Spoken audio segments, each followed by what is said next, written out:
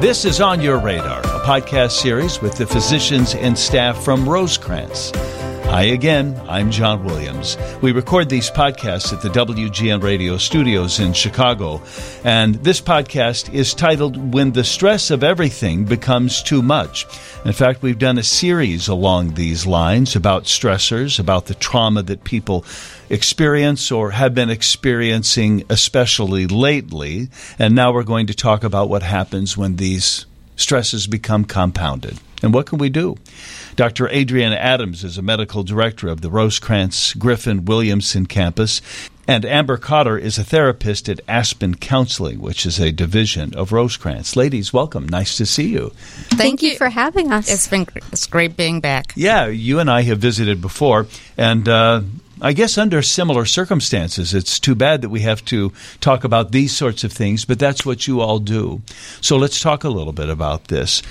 First of all, do you agree with the premise for this particular episode that not only do we have an elevated baseline, say, with the pandemic, but it does seem like there are more stressors in people's lives these days, that they do seem to be compounding?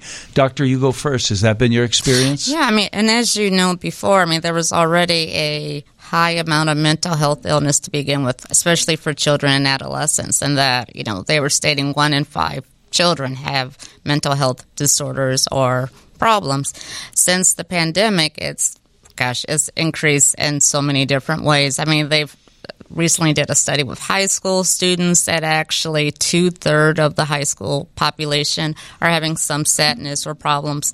So definitely, I would say the pandemic has increased, the mental health burden, but also it's kind of showed us, some of our weaknesses and I think ways for our systems to realize we have to make changes in order to accommodate our patients and hopefully get more kids to have some help. And I'll talk about what those ways are in a minute. But Amber, would you concur with the doctor that it does seem to be more evident right now? I would definitely say so. I would say with the increase of resource scarcity that we have right now, the availability of resources, the timeline in which people can receive these resources definitely plays into it. And to talk about what Dr. Adams said, definitely some of our more diverse populations are definitely suffering with the pandemic, especially as more traumas keep occurring or reoccurring, and there's no solution, there's no absolution that can really help take the gravity and the intensity off. Why do you cite diverse populations? Such as LGBTQIA+, African American populations, indigenous populations, people that typically have less access to resources to begin with, or the resources are not easily available to them. But are you saying that they specifically are feeling it more acutely, or they just lack the resources to help them? Both. Mm-hmm. There's not a lot of specialties, I would say, in certain programs for graduate school and beyond that speaks to the concerns that these populations have. I would also say that just general resources of transportation, job availability, insurance, these are all barriers that some of our clients were already facing in the pandemic. And then the pandemic compounded this. You have people who are isolating, have no availability to visit with family, which is a big cultural component for a lot of our clients, or not be able to reach out to family and support, or support outside of their family units, which makes them feel more isolated and alone. So do you see a spike maybe in the general population, but even more so than in these diverse communities we're definitely. talking about? Definitely say within the general population. And also, as Amber stated, with the people of color. In addition, Asian Americans, there's been a big increase in mental health issues for Asian Americans, especially associated with some of the racism that are associated with the COVID title even. So that's been a big spike. And definitely, as Amber mentioned, with the LGBTQIA+ community, our teens, a lot of times they felt a lot of support, our kids, in the school system. And I would say with the beginning of the pandemic, when everything was shut down, they really lost that connectiveness that I think we realize in hindsight that all our teenagers really, that's vital for their development. And so we're even now seeing the after effects of having the lockdown. we did, well, the president did, some people did for a while, call it the China virus, and that did seem to dissipate either with Donald Trump's losing the previous election, or it just seems to have fallen out of whatever favor that it did enjoy. It certainly seemed to be derisive. I guess it makes sense, though, that any community that is marginalized in a time of crisis is going to feel more marginalized still. If we've isolated to our homes, if we're working away from the workplace, then maybe we do feel more isolated, right? Oh, definitely. And for some of our populations, going outside and doing community events is one of their biggest coping skills, right? Group therapy, if we're talking from a clinical aspect, group therapy, alumni events that Rosecrans or other providers have, it helps them feel like they're not alone in their battle, right? And when COVID shut everything down in first week, I believe it was told for 6 weeks, and then it got pushed to like 4 months. Now you have all these individuals at home, not able to access some of their supports. And some of their environments are not generally healthy, not pushing that or saying anything against their environments, maybe not supportive in the way they need, right? So for some of my clients, going on hikes or getting into sports or going on their bowling league and things like that, that was something that they established before COVID, and everything got shut down. So then what do you do with yourself, right? And now most people have an array of coping skills, but then you're pushing all of those stressors and all of that energy that you need to dissipate amongst multiple coping skills.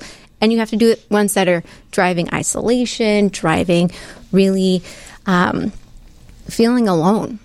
Do you find that people are surfacing who would not have surfaced pre-COVID?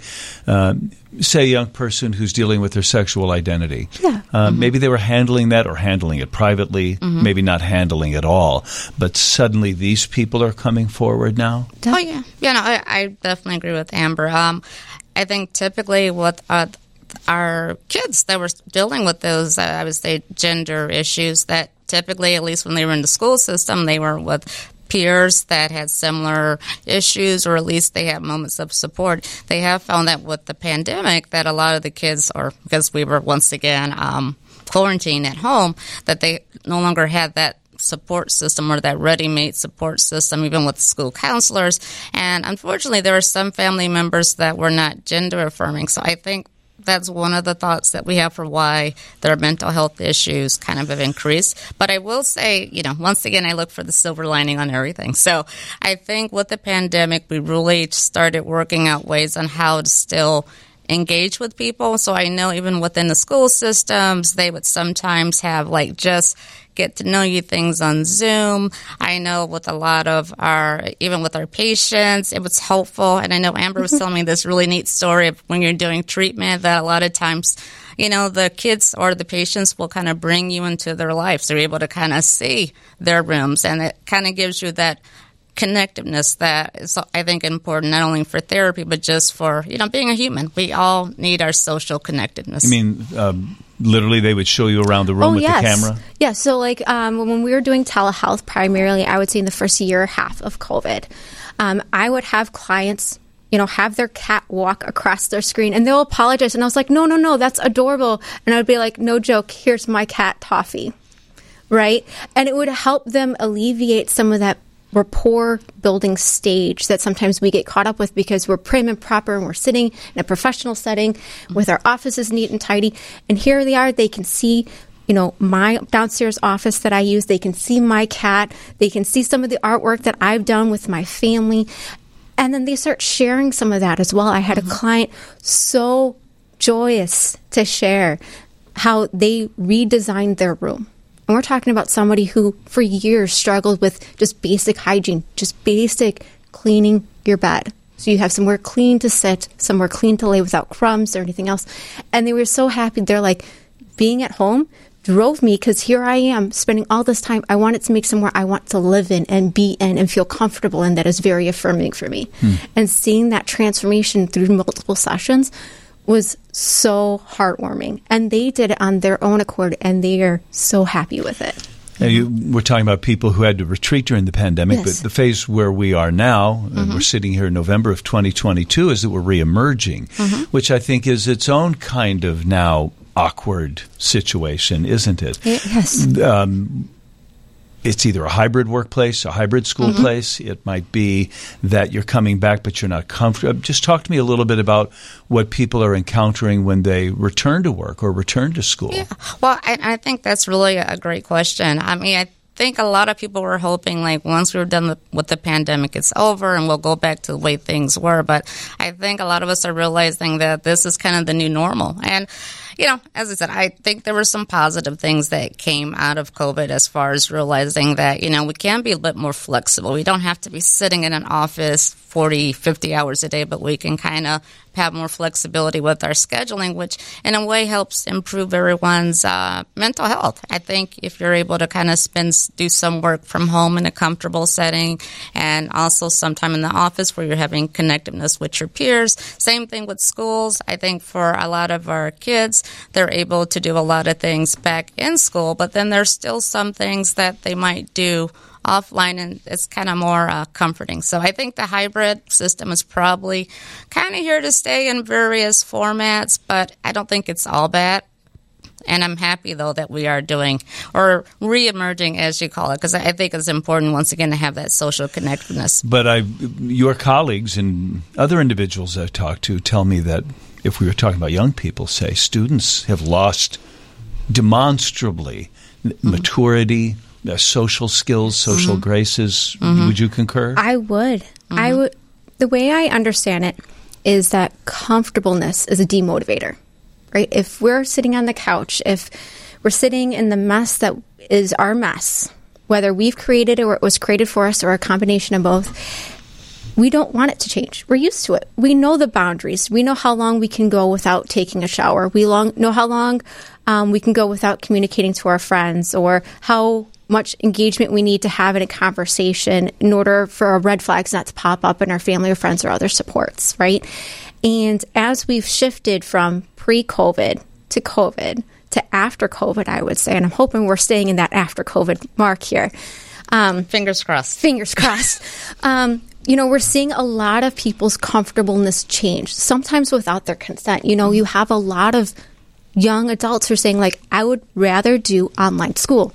It works for me academically. It works for what I need for my time rates.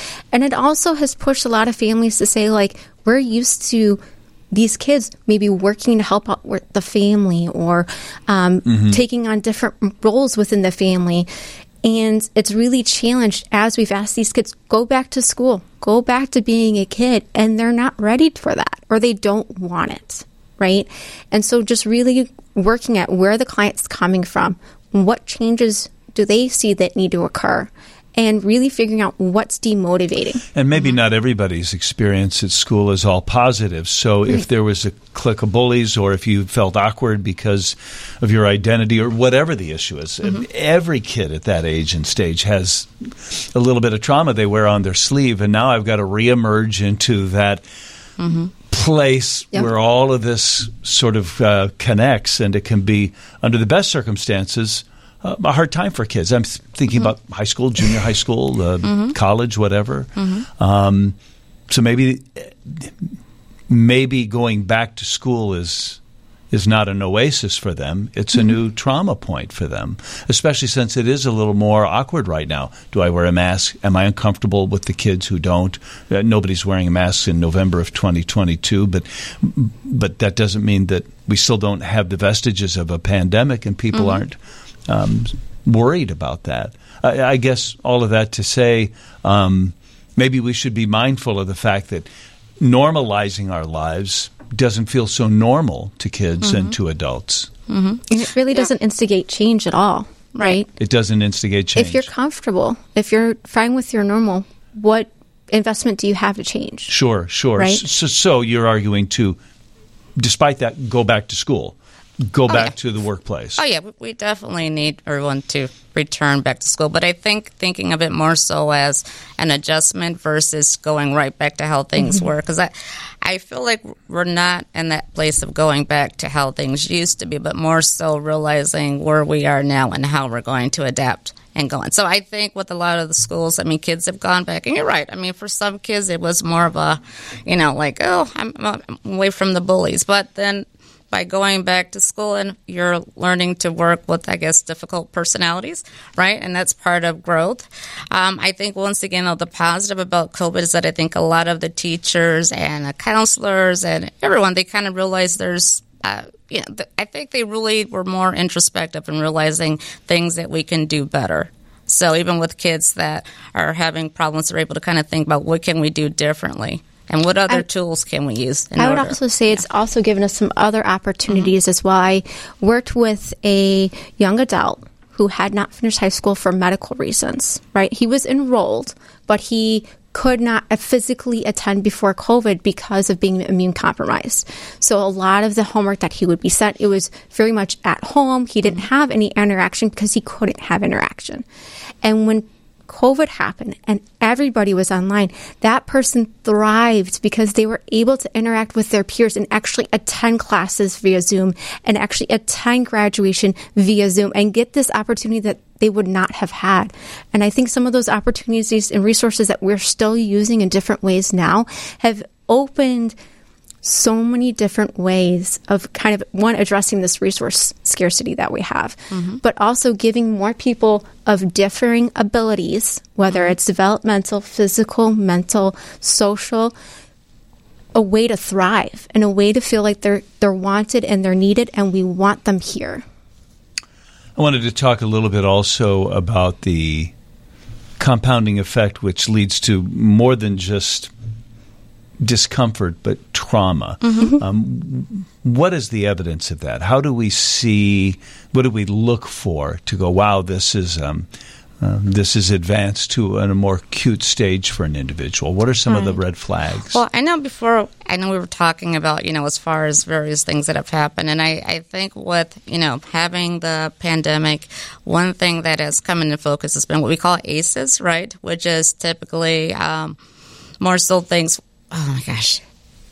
Adverse childhood environmental situational events. Right. And so that's something that was happening all along, but they realized by having the pandemic and having, definitely some families that were impacted more than others, right? So for some families, they had to worry about scarcity of money, right, or being evicted.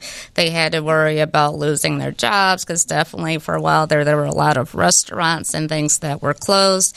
So for a lot of kids, they kind of had what we would call the ACEs, right, as far as happening to them, where maybe their parents were feeling more depressed themselves or having more mental health challenges, so then they're less available for their kids. There might be less financial income within the household, so there's more concern about finances, such as, food, lighting, heat, those kind of things, right? And also just that emotional connectedness, because as we know, with anyone with depression, most times they are more isolated, there's higher counts of irritability, and they're just kind of like not themselves. So I would say that is something that we have noticed, and as we're still learning a lot about COVID, but one of the things that we have noticed about COVID was that it was a different type of trauma that, as a society, we're not used to. I mean, I think the last big pandemic was the Spanish flu, and none of us were born back then. But this has been a learning experience for all of us. And so I think we're going to continue to study and see all the ramifications of it. But that's something that's been more immediate that we realize that a lot of our kids and adults, our young adults as well as older adults, have suffered a type of trauma by having the pandemic. And Amber, you made me think when you described a child who had a physical reason to not be able to interact. Yes. I'm thinking about a list of stressors that can become traumatic in this environment we're in now. It wasn't a physical injury, but physical injury, emotional stress, abuse, bullying, divorce, kids that live in poverty, adults that live in poverty, people that suffer from addiction or mental illness. Take any one of those or any combination of those, and now the pot's boiling even faster, isn't it? Definitely. And if you have already a pre-existing scarcity of resources, and then you on top of that have a pandemic and other events that are currently going on, mass shootings, racism, blatant homophobia, right? and you throw that in the mix as well, now you have people who are doing one of the biggest red flags of trauma, and that's avoidance behaviors. We as a human race, I would say, we avoid things that hurt us. It makes sense, right? But with trauma, you avoid things that help spark the idea of trauma, the emotional connectivity of trauma, the physical reminders of trauma. And if that's a school, if that's a workplace, if that is now certain community centers, the libraries I've heard now, and restaurants, because of how people are responding to community events that are being held on. You're saying people are retreating to those places? No, I'm saying people are staying away from. So I know there was a place, I believe in Lake in the Hills, Illinois, where they were having a reading time with somebody who was dressed in drag, right? And it was something that was pre-existing for a while now, and then there was this negative response, and they had somebody put slurs up on the walls and, destroy some of the property, and it got shut down for a while. And now you have people who are afraid to turn to that community resource because they don't know how they're going to be responded to if they're seen there, right? Something that used to bring them connectivity and a sense of belonging. And so then we start further retreating and further avoiding things.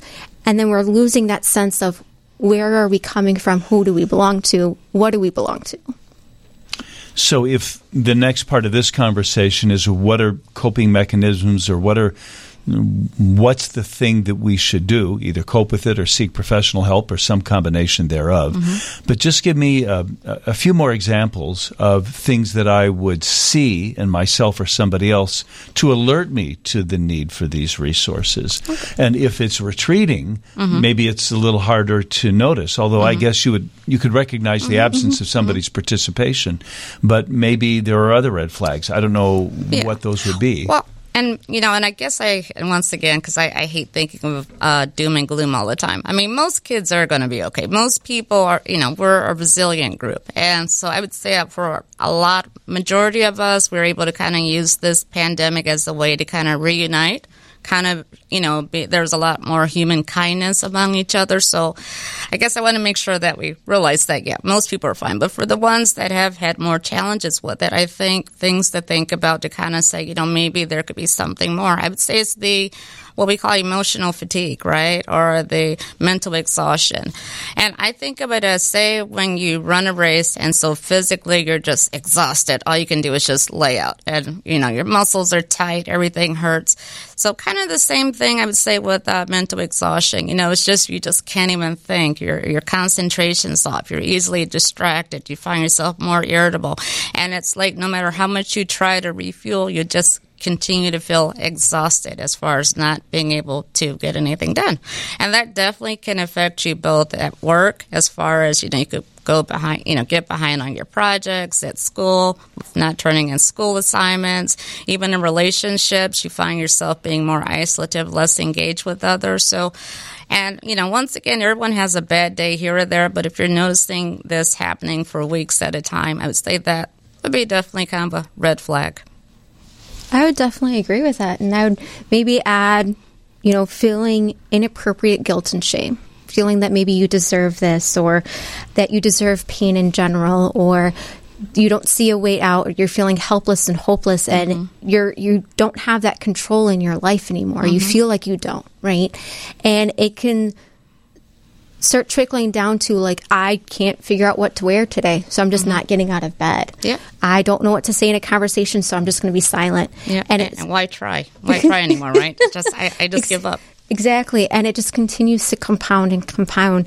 And I love that there is certain clients out there that I've been receiving referrals from who are starting to catch that and starting to listen to these podcasts and other self-help talks and realizing like, that is not a road I want to go on. And I would say the pandemic has really started to bring those people out and trying new resources like listening to podcasts and watching certain talks on the show that helps them really realize like, wow, that maybe is a warning sign, right? If I'm thinking I deserve this guilt and I deserve this shame and I'm more irritable and I have less patience and I just don't want to be here anymore, and saying, okay, let me do something about that. Yeah, and I think being more introspective, too. You're able to kind of realize, like, I'm really not happy with what I'm currently doing. And maybe thinking about, maybe it's time for a change. I feel like I've seen a lot of people since the pandemic kind of change their career or change a lot of things in their life, decided they're going to start running or doing 5Ks, where in the past they were sitting on the sofa. So I think it's also a time to kind of spark a new interest or allow yourself to be that person that you always wanted to be. Yeah, Dr. Adams, would you say that some of those people, I think you just answered that question, may have been living their lives that way pre-pandemic? They were in a stasis and they were existing but not flourishing. And this has maybe been an impetus for them to try and improve their lot or be more proactive about how instead of being feel. A bystander anymore, they're trying to really take control and figure out what were their priorities and what should their priorities be. And that could be a drastic difference. I've heard some clients say, like, I used to work 60, 70 hours a week, hardly ever see my family. You know, I would maybe spend one day a week doing my passion, and now they've turned it around, and now they're working from home 20, 30 hours a week. They've found careers that work for that, and they're able to explore their interests. I have a client right now who is trying to visit every state park in the United States, which I think is imaginable and so, so beautiful, right? Or I have a client right now who has some physical concerns right now, and so they're making shadow boxes for people, just like out of scenes of movies, and just taking that time and crafting and doing this act of service that is part of their love language, but being able to give it to somebody else instead of just sitting there and saying, well, everything that I can't do anymore. Well, this is something that they can do. Right. And even gardening, because I've had a couple of patients now that, you know, with the beginning of the pandemic, since, you know, at times things weren't available at the grocery store, but they realized that they, you know, couldn't garden. So they actually started growing some of the vegetables, you know, things that, I mean, we have we have a challenging climate here in Illinois. But with that being said, they were able to actually, you know, plant more thyme and some of the herbs, spices and herbs and things like that, and they enjoyed it. And so now, you know, even though the pandemic is at a different place right now, they're able to still do gardening with other gardening groups, other gardening enthusiasts. So, and I would say that actually speaks to building rapport with some of our clients as well, because most of that is within their economic availability. And it's something when you say, like, hey, what did you do during the pandemic? I can say to my client, well, you know what? I also built a garden box. I'm growing tomatoes and hot peppers, and we tried corn. That does not work in my backyard. We learned the hard way.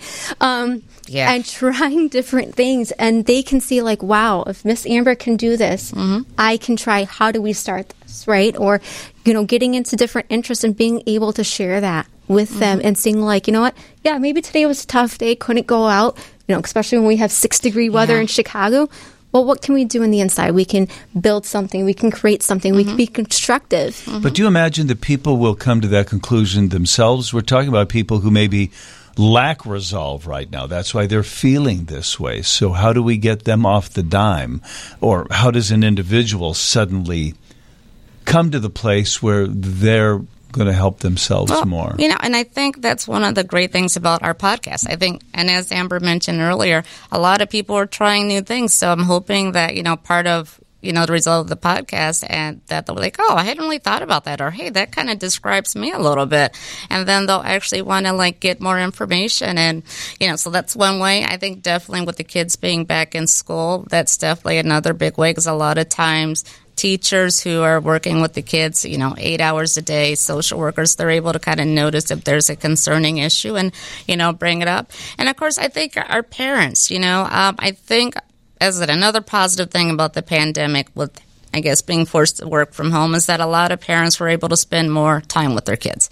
And they were able to really kind of see what some of the kids are up to. And, you know, I think for most, it was a really wonderful experience. But I think for some parents, they realized, like, hey, my child's really struggling right now, and so I need to get them some help.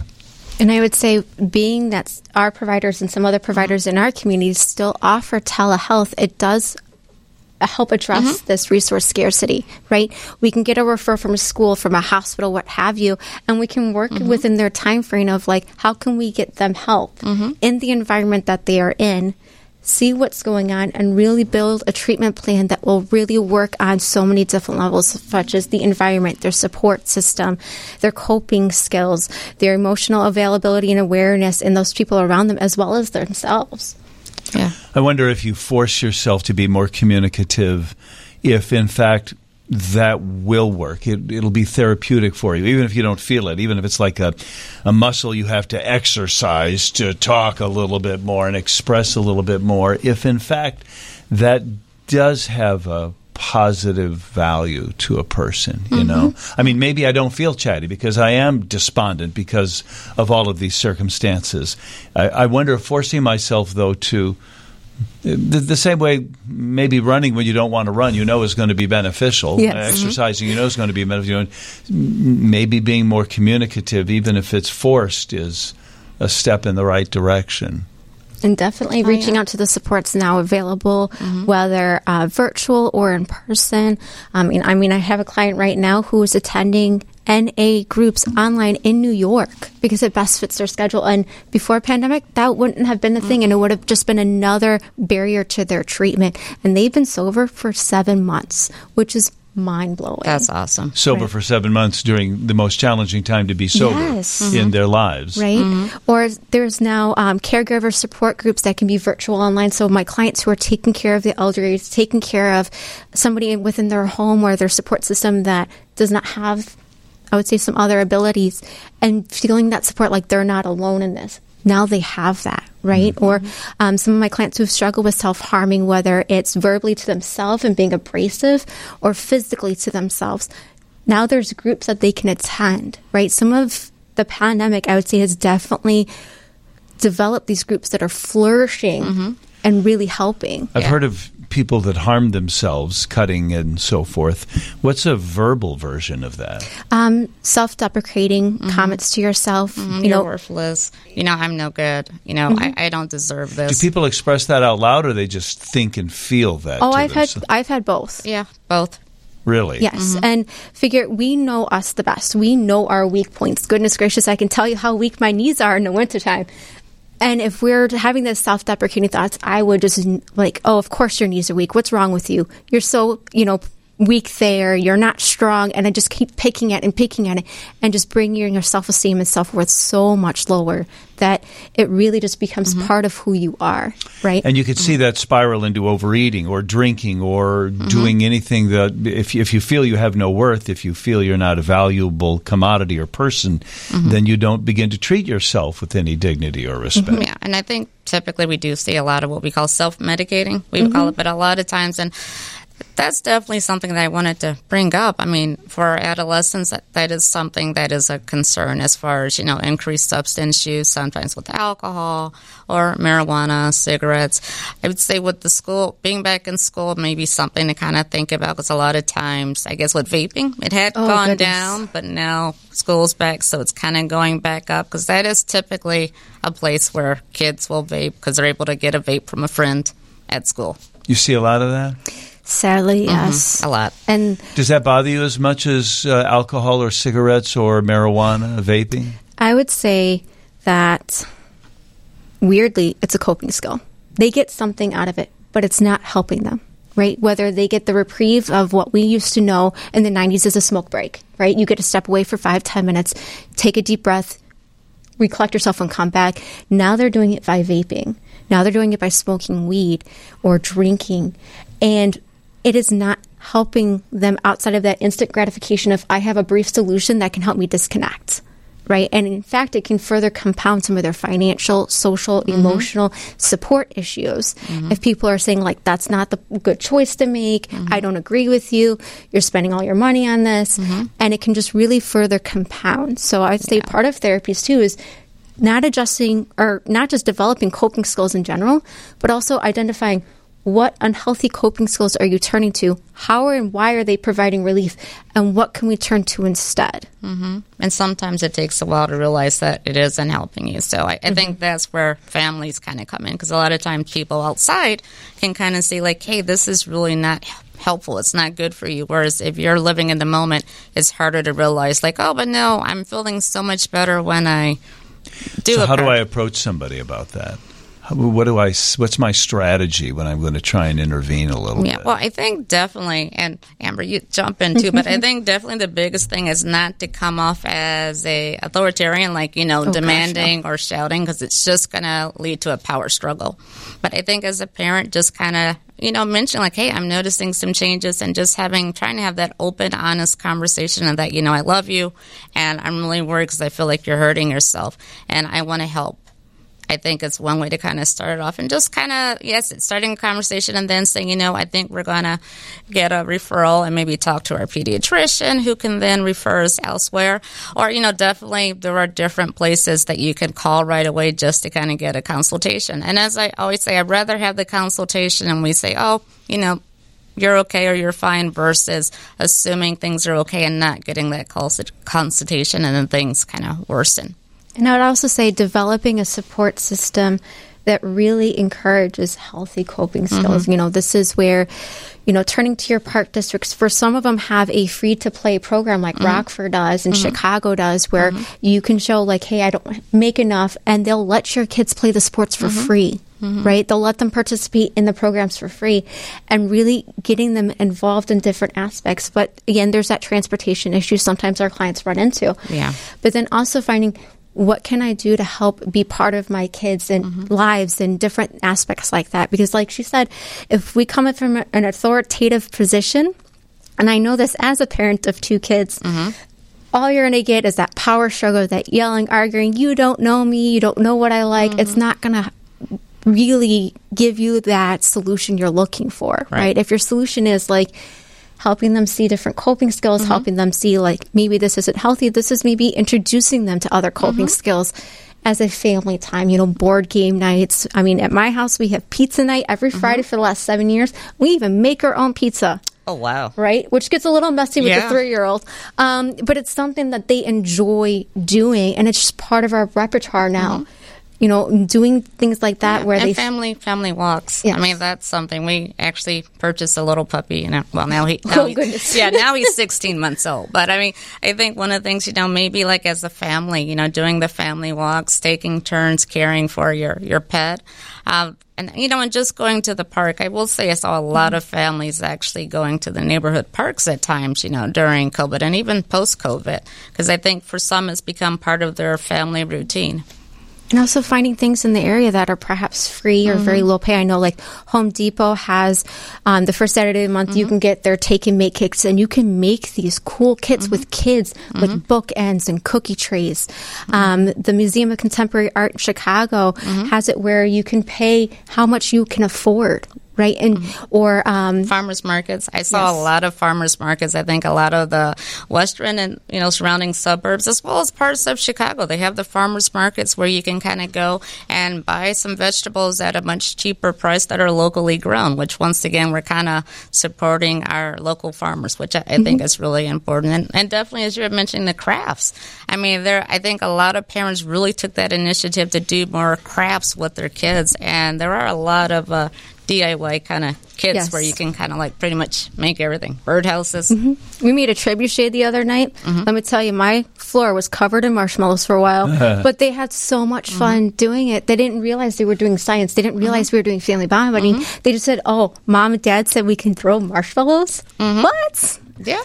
Though, listening to the two of you talk about all these good ideas, and it's a spontaneous, nice litany of coping skills, mechanisms, ideas. One thing that I'm also hearing you say, though, is it's not just enough to have a talk, that you've got to get involved, either as a loved one or a parent or a friend or a teacher, that it's going to be work if somebody is really feeling traumatized by their individual circumstance and then the pandemic and how weird life is right now. It's going to take physical effort. It's either exercising or it's walking or it's crafting or it's going to the grocery store to buy the fixings for the pizza, because that's what we're doing now. But I mean, it's not easy necessarily. And the amount of work that would be ahead of somebody, especially if they have a limited support system, they could be like, wow, doing all those things, making time, getting dressed, going to those places, that's a lot. And by the way, I hate jogging, and I don't want to walk either. Exactly, right? Then it's like, okay, let's play Wii Sports. Some libraries let you borrow, rent the equipment and rent video games now for free, right? Let's have a video game night. Very low to free cost. Yeah. May I intervene? Yes. The kids' phones and people's phones. Yes. How much are those helping? How much are those hurting in our discussion here? Yeah, I mean, I always recommend having not say limited, but a maximum amount of time, right? So I know with the American Academy of Pediatrics, I believe they say like 1 hour. Really? A day? I think, yeah. Or every other hour? Yeah, I know. But I think really, on one hand, I think technology is helpful because I think kids can definitely look things up and they've been able to communicate with people that normally they might not be able to, right? They've been able to see different podcasts, maybe like ours, or various things that they might not be able to, but also it goes back to that social connectiveness. So I think it's really important for families, especially at dinner time, meal time, to kind of everyone agree to turn off the phones. Or when you're doing your family night, everyone agree to turn off your phones. And I do tell this to a lot of my parents that I work with as far as at bedtime, that adolescents especially tend to have their phones with them all night, and that blue light from the cell phones is really not helpful for sleep. So I do recommend to my parents to actually have the kids give them their cell phones because it could be temptation. I mean, kids might say I'll turn it off, but maybe they need that one more phone call from a friend. Just think how easy it would be to get the kids out of bed in the morning if they didn't have the phone, if it was in the kitchen. Or wherever else you want them to next arrive. And, definitely keep in mind, why is the technology being used? Dr. Adams definitely brought up some good points about, connecting, video calling people that we wouldn't be able to, or just visiting people. Like, I had family that were in nursing homes during the pandemic that we would not have been able to visit without that. So did we count that as our electronic time? No, that was family time, right? Or when we would play, video games with our friends in Colorado or our family in California, did we count that as electronic time? No, because it's still bonding time, and we're watching, we're participating, it's everybody together. But the mindless scrolling with apps that have been coded to keep our attention, and it's really not contributing to how we are doing in a positive way.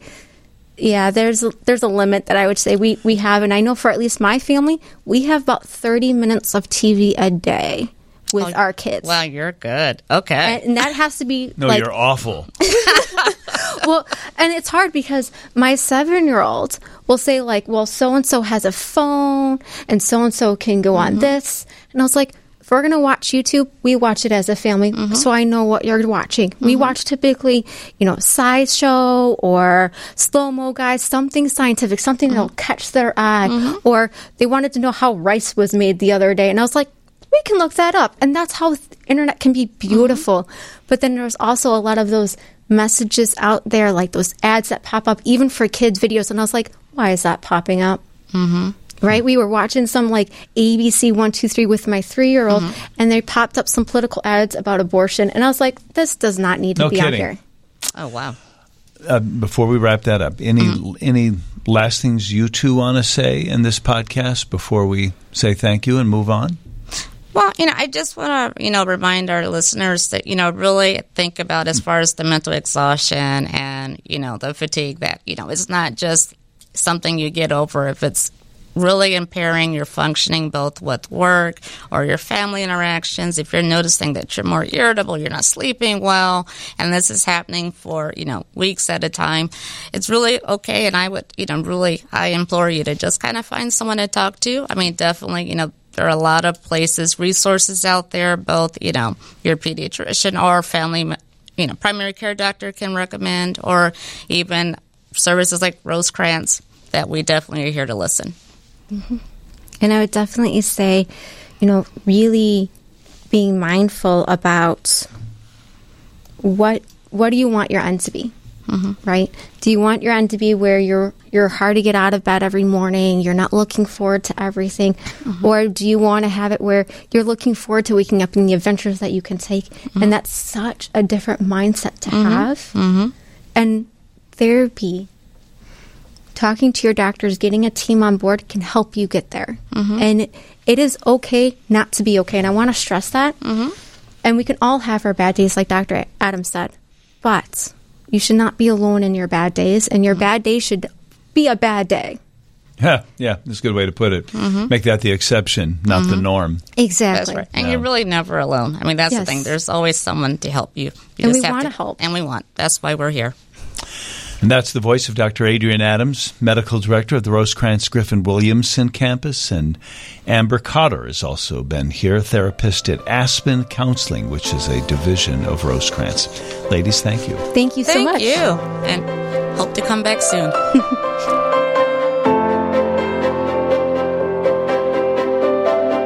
This is On Your Radar, a podcast series produced by WGN Radio and the doctors and clinical staff at Rosecrance. With over 60 locations throughout Chicagoland, Northern and Central Illinois, Wisconsin, and Iowa, help is just a click or call away. Click on rosecrance.org or call 866-330-8729 for more guidance and information. Rosecrance, life's waiting.